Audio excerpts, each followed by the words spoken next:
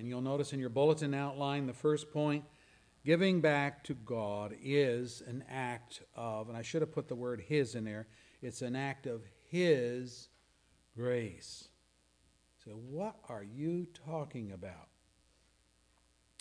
Well, Paul says this 3 times in our text and more times in the next chapter, chapter 9. But look at verse 1. He writes to the Corinthian church about the Macedonian churches, and this is what he says. And now, brothers, we want you to know about the grace that God has given the Macedonian churches. Then again in verse 6, so we urge Titus, since he had earlier made a beginning, to bring also to completion the act of grace on your part, you Corinthians. And verse 7, Paul acknowledges that the Corinthians church excelled in a lot of areas, but he exhorts them, see to it that you excel in this grace of giving. Now, all of these verses, all of these references, Paul is talking about money. About money. He is referring to the special need of God's suffering and persecuted people in Jerusalem, where the purge of the church, ironically begun by Paul when he was known as Saul, we read in Acts 8:3, Saul began to destroy the church. Going from house to house, he dragged off men and women and put them in prison. Well, he's not in Jerusalem anymore, but the persecution is ongoing.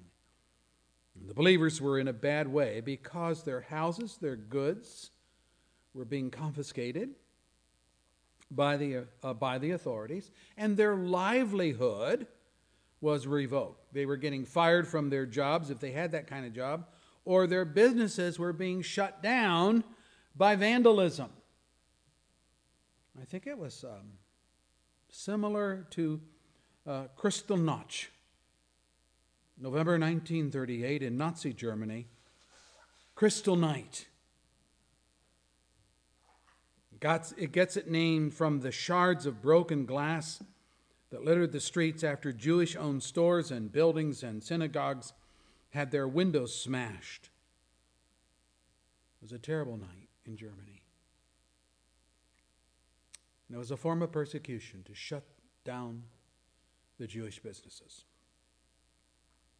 Well, before Kristallnacht in Nazi Germany, there was something similar going on in Jerusalem. The believers in Acts 8 likewise were the counterparts to the following that took place in Germany. They were being unjustly torn away from their families. They were being unjustly torn away from their livelihood and hauled off to prison and possible execution. And it all started with Saul. He never got over the fact that he was the one who persecuted the church of God. But he's not Saul anymore. He's Paul the Apostle, and the Lord can save a sinner that's a persecutor of the church like he can save anybody, and that's to the praise of his grace. Now, all of this being true, the churches in the Gentile Greek provinces, think Macedonia and Achaia, Macedonia to the north of Greece, Achaia, the southern province of Greece, they were informed of what was going on. And so an appeal went out to see what could be done for the brethren of Jerusalem. This is recorded for us in 1 Corinthians 16, 1 Corinthians now, not 2nd, 1 Corinthians 16, verse 1 and following. Now, about the collection for God's people, Paul writes, do what I told the Galatian churches to do. Galatian churches would be Asia, okay. On the first day of every week, what's that? That's Sunday.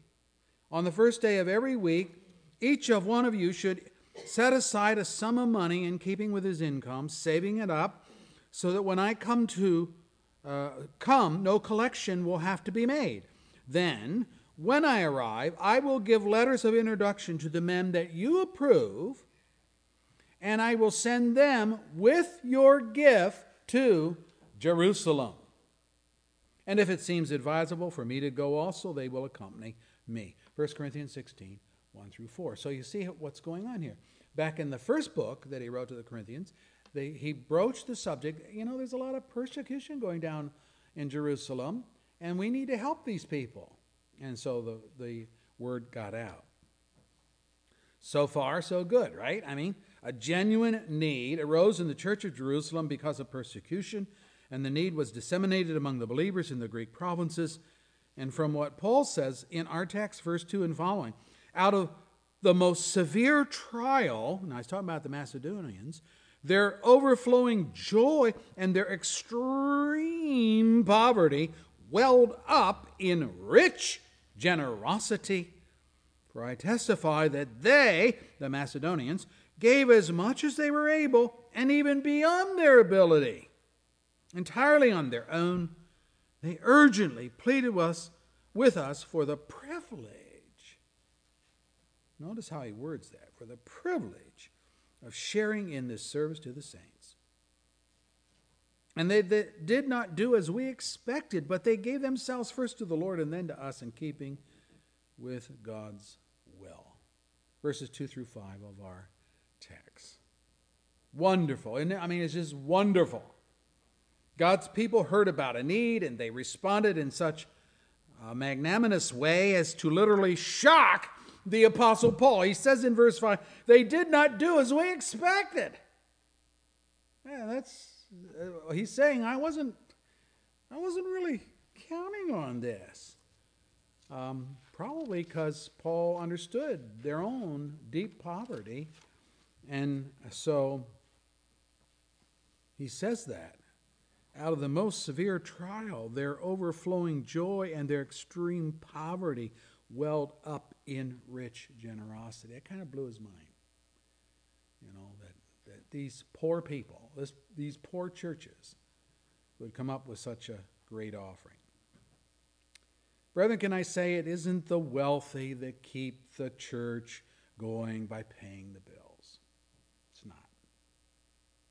If you read James chapter 5, I think it is, you will see that what the rich do is exploit. It's the ordinary people. It's the people who can least afford it, who may even qualify for the category, as in our text, of extremely poor. Like the widow that Jesus observed who had put 2 halfpenny coins, 2 half pennies, into the church or into the temple treasury. Yet she dropped them both into the treasury while the wealthy were depositing bags of coins. And we read, calling his disciples to him, Jesus said, I tell you the truth. I tell you the truth. This poor woman has put more into the treasury than all the others.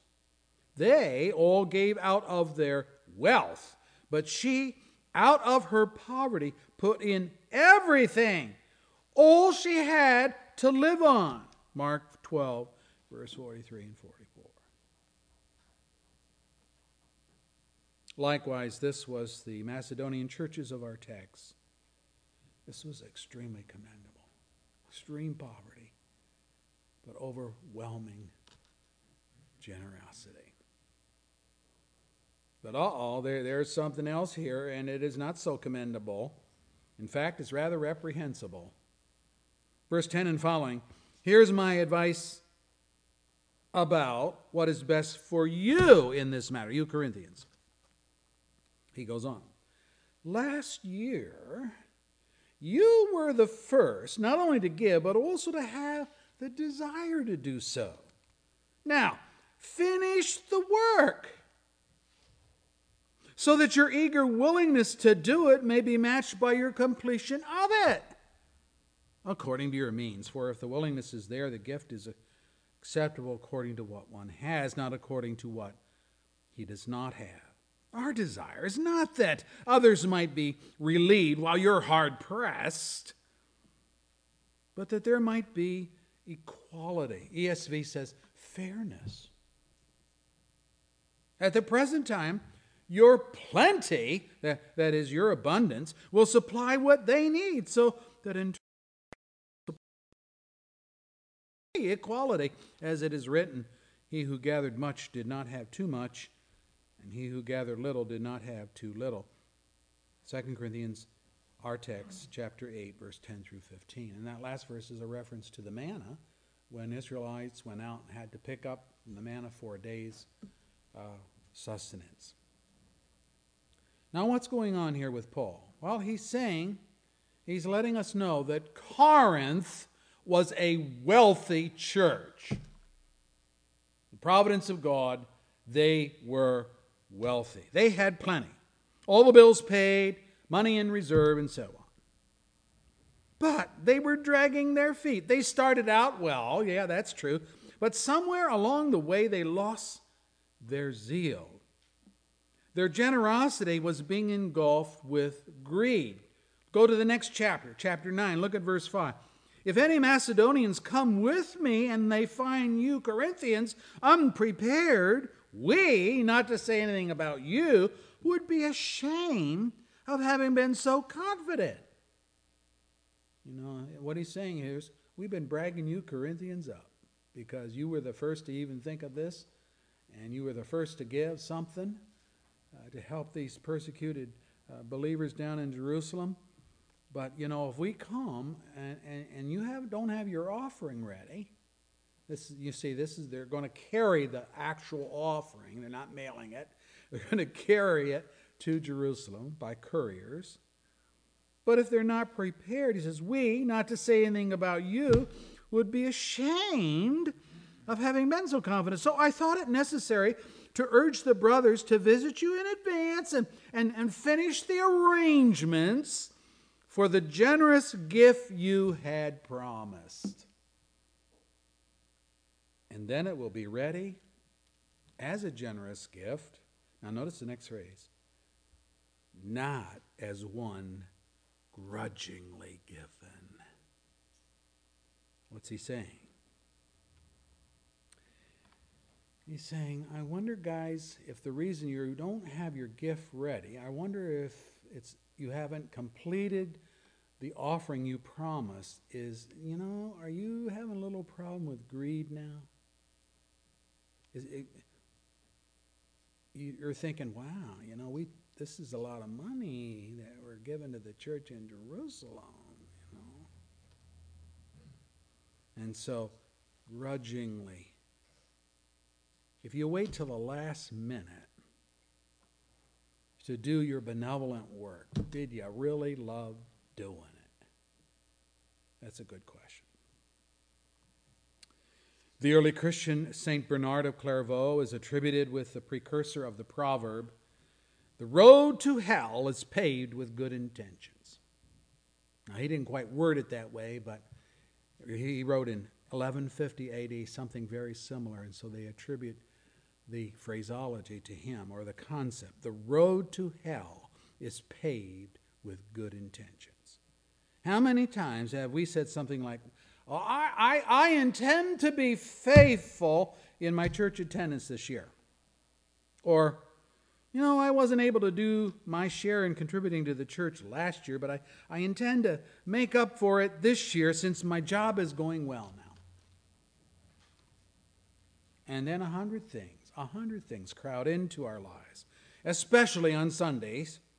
Reunions, family outings, work, vacations, ball games, and so on. And before long, we are missing more services than we attend, and the assembling of God's people together doesn't seem to matter much compared to all the other pursuits.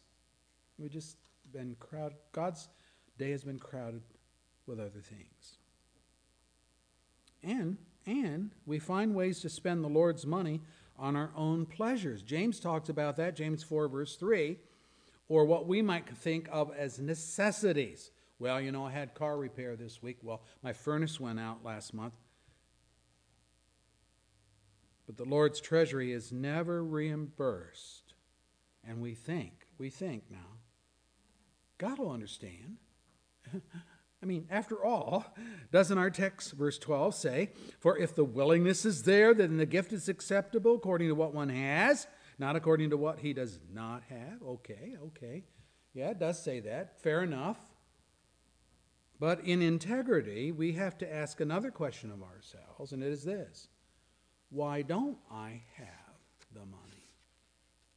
Is it because I lost my job, or is it because I spent God's money on personal pursuits. And then I wouldn't have it either. So we're back to the opening statement, namely that giving back to God is an act of God's grace. In other words, God is a giving God himself, and he sees to it that you and I always have something to give back to him. I mean, even the 2 halfpenny coins of the widow, it was all that she had to live on that day, to be sure. But, can I say it this way? They were hers to do with as she pleased. And she chose to give sacrificially so that she could be a part of the temple worship.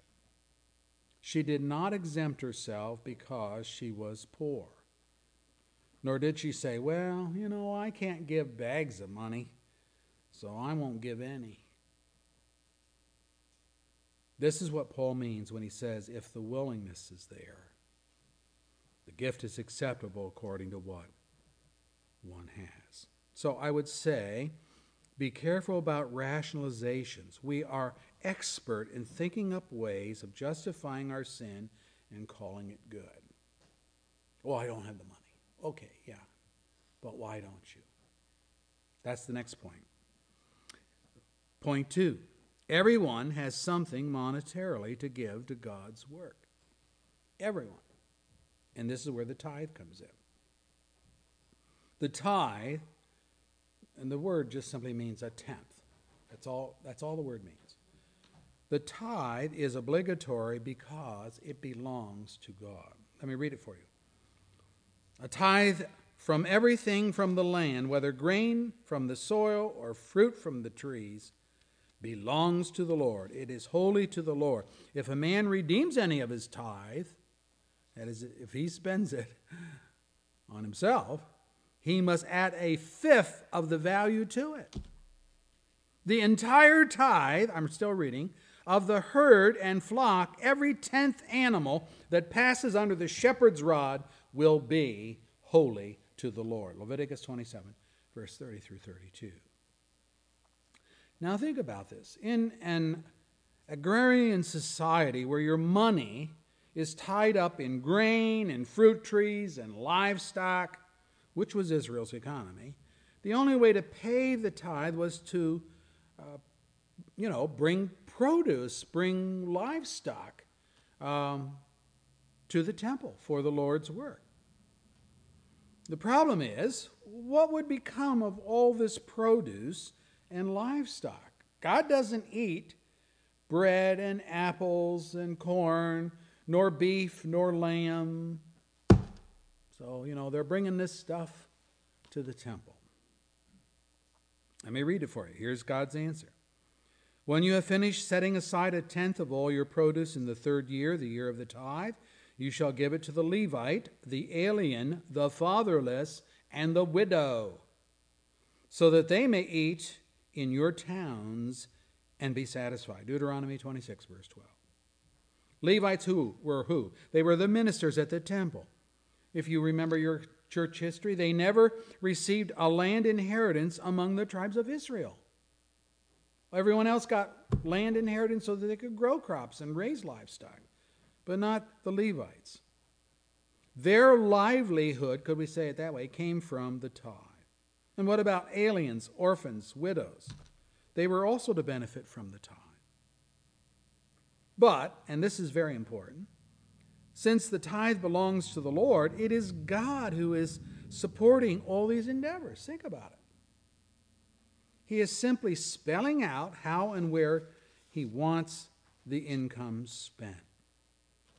So that's an important thing, that everybody has something to give to the Lord. And that's the next point. Everyone, without exception, has money for God's work. That's the principle of the tithe. No one is so destitute as to have nothing to give back to God. Verse 1, Paul refers to the grace that God has given the Macedonian churches. But the very next verse says that these people consisted of those in extreme poverty.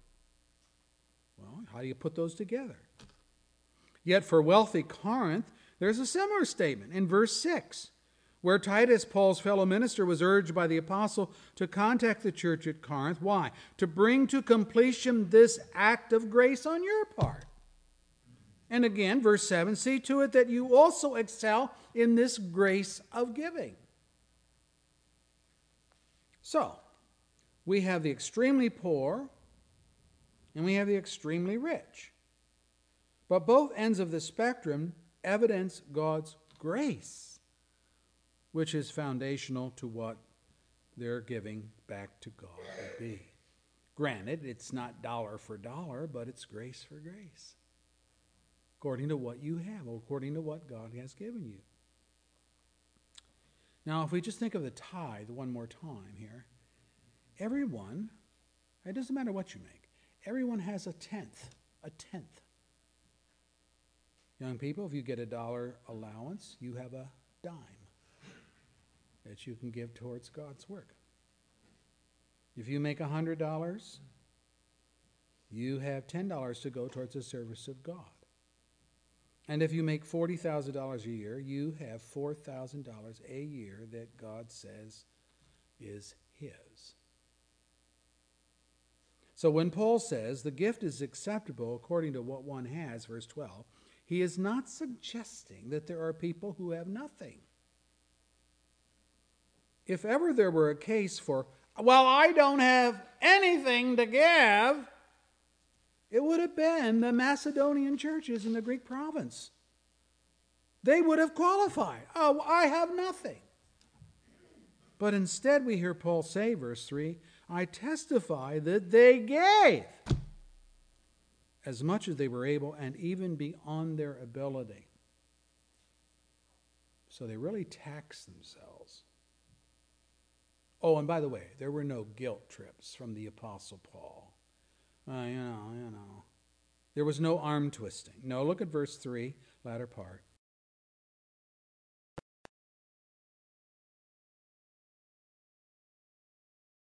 For the privilege of sharing in this service to the saints.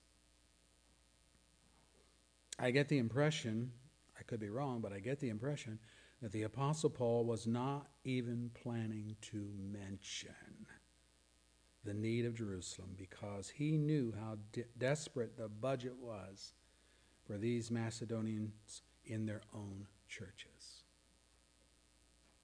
So, it was the Macedonians themselves who took the initiative by pleading with Paul to participate. Love for the brethren is willing to sacrifice for them, even at personal cost of deprivation. And that's what we're seeing in this text. They don't have it to give, but they give it anyway. Thirdly, bulletin outline, when we refuse to pay the tithe to God, he says that we rob him. Remember that God has laid claim to a tenth of your income. It's his, not yours, and that is why it is obligatory and not optional. In Hezekiah's day, he reminded the people of their obligations, and we read, as soon as the order went out, the Israelites generously gave the first fruits of their grain and new wine and oil and honey and all that the fields produce. They brought in a great amount, a tithe of everything. The men of Israel and Judah who lived in the towns of Judah also brought a tithe of their herds and flocks and a tithe of the holy things dedicated to the Lord their God. And they piled them in heaps. Did I read that right? Yeah, they piled the tithe in heaps. They began doing this in the 3rd month and finished in the 7th month. And when Hezekiah and his officials came and saw the heaps, they praised the Lord and blessed his people Israel. Hezekiah asked the priests and Levites about the heaps, and Azariah, the chief priest from the family of Zadok, answered, since the people began to bring their contributions to the temple of the Lord, we have had enough to eat and to spare, because the Lord has blessed his people, and this great amount is left over. Oh, Hezekiah was looking at the leftovers. The heaps were the leftovers. So he gave orders, you can look at the text, to prepare storerooms in the temple of the Lord, and this was done. 2 Chronicles 31, verses 5 through 11. They had stuff left over, didn't go to waste, they put it in the storehouses. Now, that's Hezekiah. That's the days of Isaiah the prophet. Nearly 3 centuries later, God issued this complaint through his prophet Malachi. Will a man rob God? Good question. Yet you rob me. But you ask, how do we rob you? Answer, in tithes and offerings. You are under curse, the whole nation of you, because you are robbing me. Bring the whole tithe into the storehouse, that there may be food in my house. Test me in this, says the Lord Almighty, and see if I will not throw open the floodgates of heaven and pour out so much blessing that you will not have room enough for it. I will prevent pests from devouring your crops, and the vines in your fields will not cast their fruit, says the Lord Almighty. Then all the nations will call you blessed, for yours will be a delightful land, says the Lord Almighty. Malachi 3, verses 8 through 12.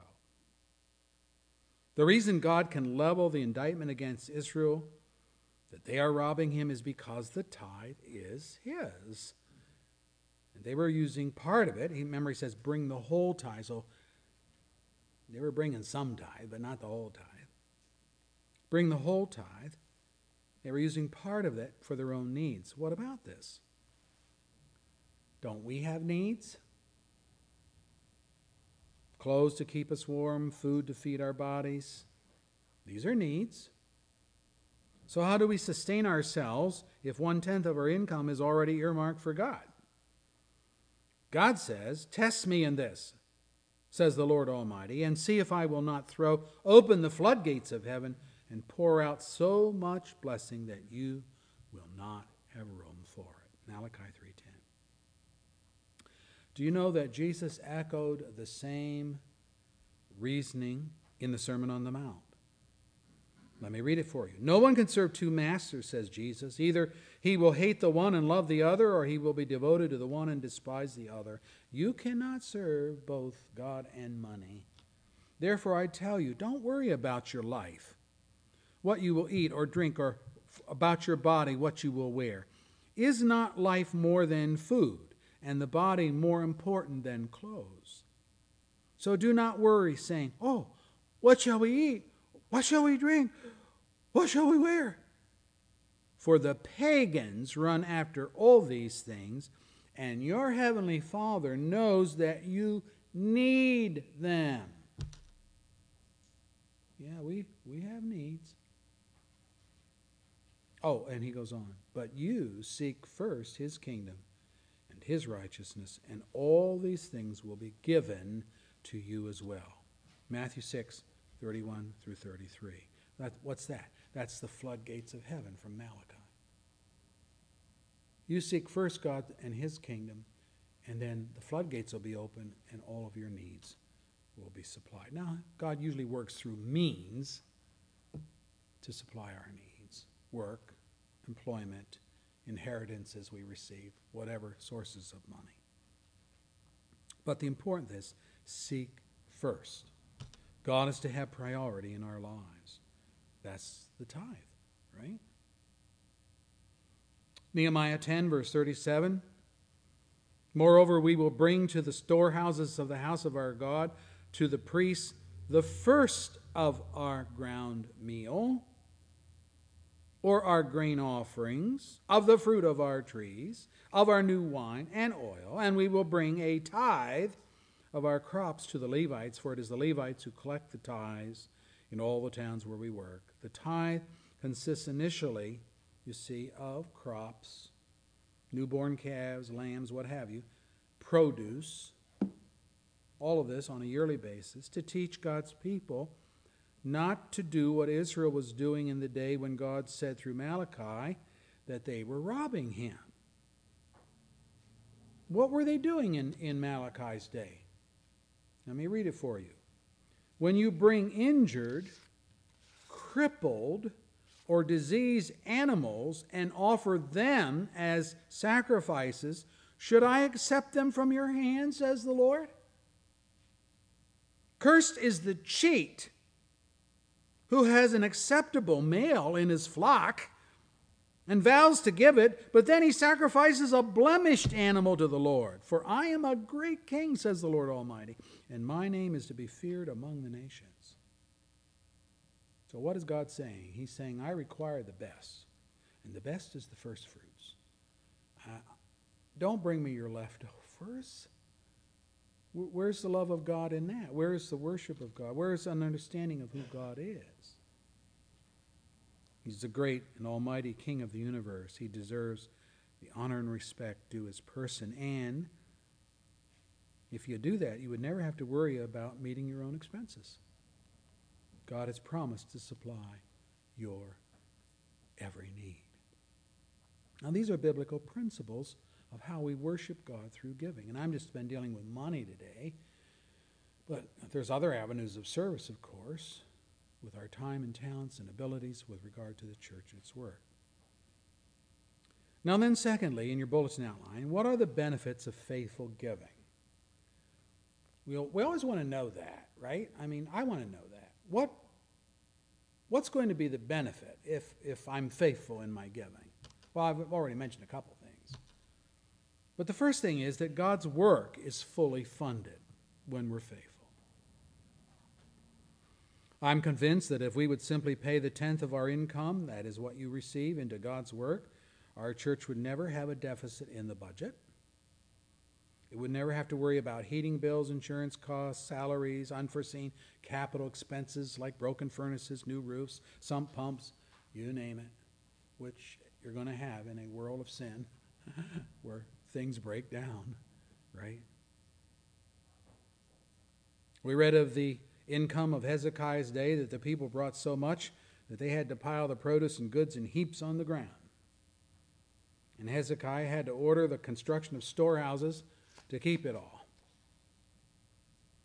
Similarly, in Moses' day, when an appeal went out to the people for gifts to construct the tabernacle, we are told, then Moses summoned Bezaleel and Oholiab and every skilled person to whom the Lord had given ability and who was willing to come and do the work. And they received from Moses all the offerings the Israelites had brought to carry out the work of constructing the sanctuary. And the people continued to bring, notice the phraseology here, to bring free will offerings. Guess what? They weren't using the tithe here. These were offerings in addition to the tithe. And there was nothing in the budget for capital improvements of the sanctuary. The people continued to bring free will offerings morning and after morning, so that all the skilled craftsmen who were doing all the work on the sanctuary left their work and said to Moses, you know, the people are bringing more than enough for doing the work the Lord commanded to be done. Then Moses gave an order, and they sent this word throughout the camp. No man, no woman is to make anything else as an offering for the sanctuary. I'd drop over dead if that happened.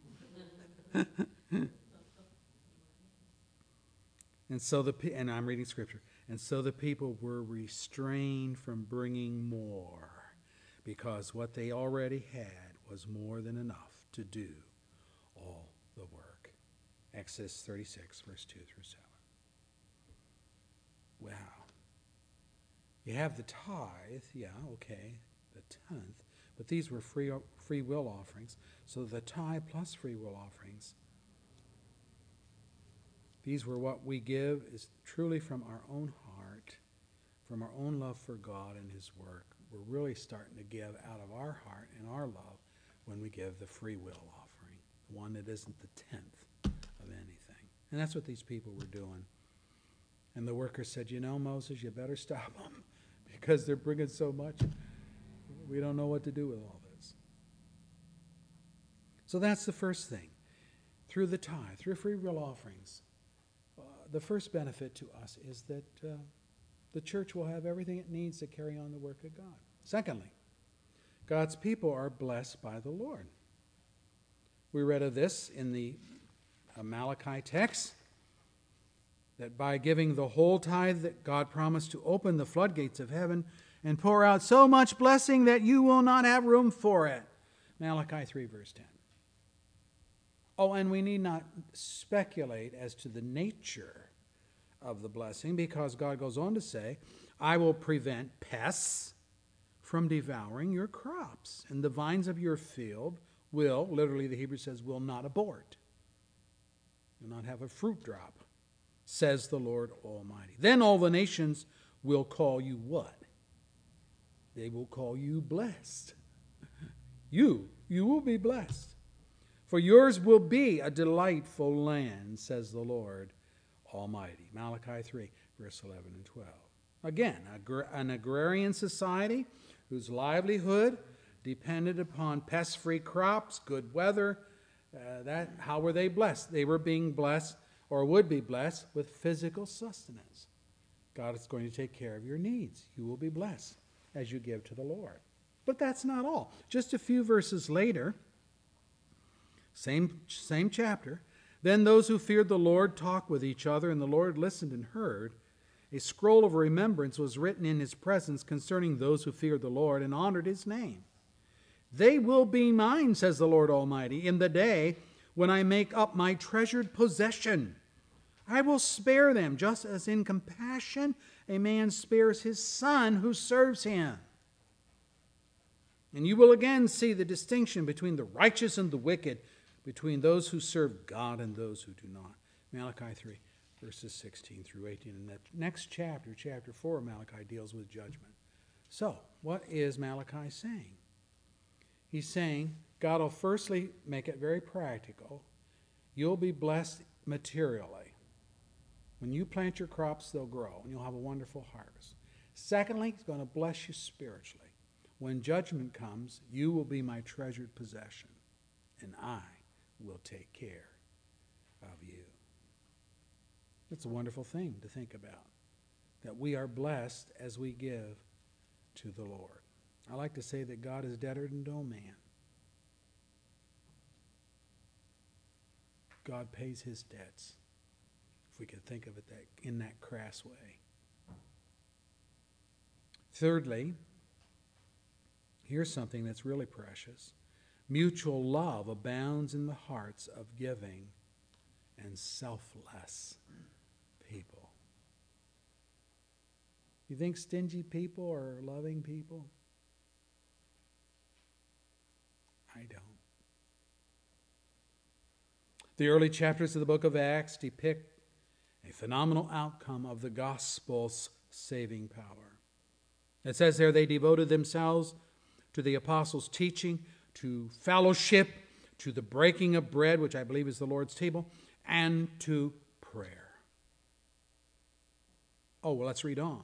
Everyone was filled with awe, and many wonders and miraculous signs were done by the apostles. All the believers were together, and they had everything in common. Selling their possessions and goods, they gave to anyone as he had need.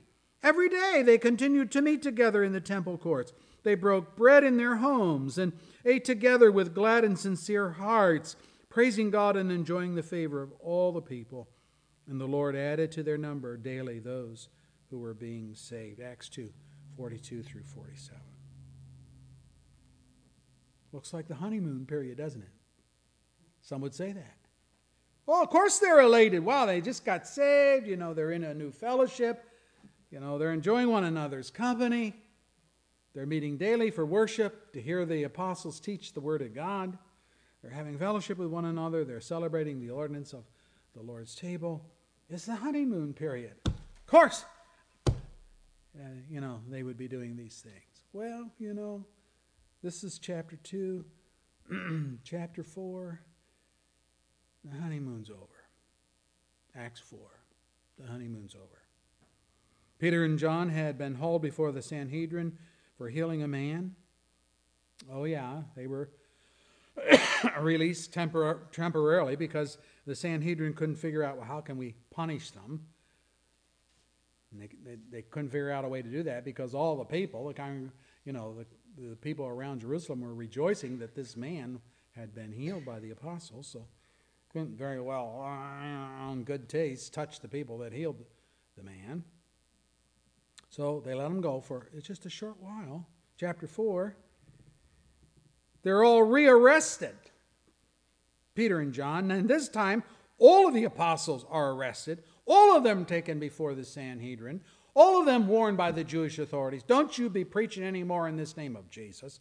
And when they refused to do it, they got flogged. Roman flogging. Honeymoon's over.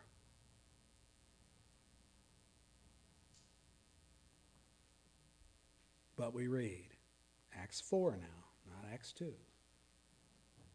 All the believers were one in heart and mind, and no one claimed that any of his possessions was his own, but they shared everything they had. But with great power the apostles continued to testify to the resurrection of the Lord Jesus, and much grace was upon them. What's this grace? It's the grace of giving. Verse 1 of our text, verse 6, verse 7. How do you know that? Let's read the next verse. There were no needy persons among them. For from time to time those who owned lands or houses sold them and brought the money from the sales and put it at the apostles' feet, and it was distributed to anyone as he had need. Acts 4, 32 through 35. No government welfare, no food stamps, no housing vouchers, just God's people dipping into their own pockets to help one another in time of need, and doing so as people, the text says, who were one in heart and mind, and with glad and sincere hearts praising God and enjoying the favor of all the people. Again, no arm twisting, no guilt trips. They just loved one another. Brethren, tight-fisted people who clench every dime do not share like this. Fearful as opposed to faithful people do not give like this. They're always worried that, if they're too generous, there will not be enough money for their own needs, even though Jesus has told us to seek his kingdom first, and then he will supply all of our needs. Listen again to what Luke records about the early believers. No one claimed that any of his possessions was his own, but they shared everything they had. It is this kind of selfless love, a love that will sacrifice that others may have just the basics, that resulted in the Lord adding to their number daily those who were being saved. Acts 2, verse 47. Of course. Who wouldn't want to be a part of a loving group like that? And the Holy Spirit worked in the lives of the onlookers and said, wow, see how they love one another? I don't know who these people are that call themselves Christians or followers of the way. But boy, look how they take care of one another. Sadly, I say today that genuine love is an elusive thing. People are always thinking, what's in it for me? But God's church cannot function like that. We know that we have passed from death to life because we love our brothers, writes John. Anyone who does not love remains in death. And anyone who hates his brother is a murderer. And you know that no murderer has eternal life in him. So this is how we know what love is. Now he's going to give us a definition. How do we know what love is? Writes John. Jesus Christ laid down his life for us. And we ought to lay down our lives for our brothers. If anyone has material possessions and he sees his brother in need, but he has no pity on him, how can the love of God be in him? Dear children, let us not love with words or tongue, but with actions and in truth. This then is how we know that we belong to the truth and how we set our hearts at rest in his presence. 1 John 3, verse 14 through 19. The church, if it is anything, is the compilation of God's people carrying on God's work for the outreach of the gospel and the edification of believers. To the 2 E's. You want to take 2 E's with you today? Evangelism and edification. That's our work. And it takes money to do these. And those who love will see this and respond accordingly. And I'd like to close with verse 8 of our text. Paul writes, you know, Corinthians, wealthy Corinthians, listen up. You know the grace of our Lord Jesus Christ. He's using this word grace again. You know the grace of our Lord Jesus Christ, that though he was rich, yet for your sakes became poor, so that you, through his poverty, might become rich. Brethren, may I say that's the motivation for our monetary giving, for helping one another, for seeing that the church goes on in terms of evangelism and edifying God's people. You can't match this. The grace of our Lord Jesus Christ, the giving that we see in him. We ought to love him because he first loved us. Let's pray. Thank you, Lord Jesus, for your word. Who would ever thought that we could worship you through giving, but here it is. We do so in the fact that our gifts, firstly, are owed to you in terms of our tithe, but in the free will offerings is the giving of our hearts. And why would we do this when we have our own needs? It's because it is more blessed to give, you taught, than to receive. There's a blessing there. Nothing warms our heart more and satisfies us more than to see people in destitution, people in great need, helped by our loving generosity. Well, we are a church of your people. Your church has expenses. We have people in our church on occasion that need help financially. And we are able to do that because of the generosity of loving people here. Thank you, Lord, for the grace of giving. You give to us so that we can give to others. We don't produce the crops if we were the farmers. We don't even produce the good health that allows us to go to work each day, use our minds and our bodies to earn gainful employment. We don't do any of that. These are your gifts. And so as we receive from you, give us a heart of selfless generosity.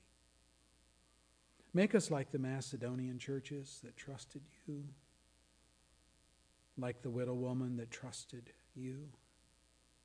I pray, Lord, that you will help us. We thank you for your great and merciful gift in the Lord Jesus Christ, this great Savior who emptied himself, Philippians 2 says, of all of his glory and became a man. And as a man, he humbled himself and became obedient to God the Father, all the way to the cross. Great sacrifice here, a bloody sacrifice, a painful sacrifice. But willingly did he lay down his life for his friends. Lord, we ought to do the same for one another. I pray that you'll help us to see that. Thank you for all of our gifts. Thank you for meeting the needs of our church. Thank you for the generosity of God's people. In Christ's name.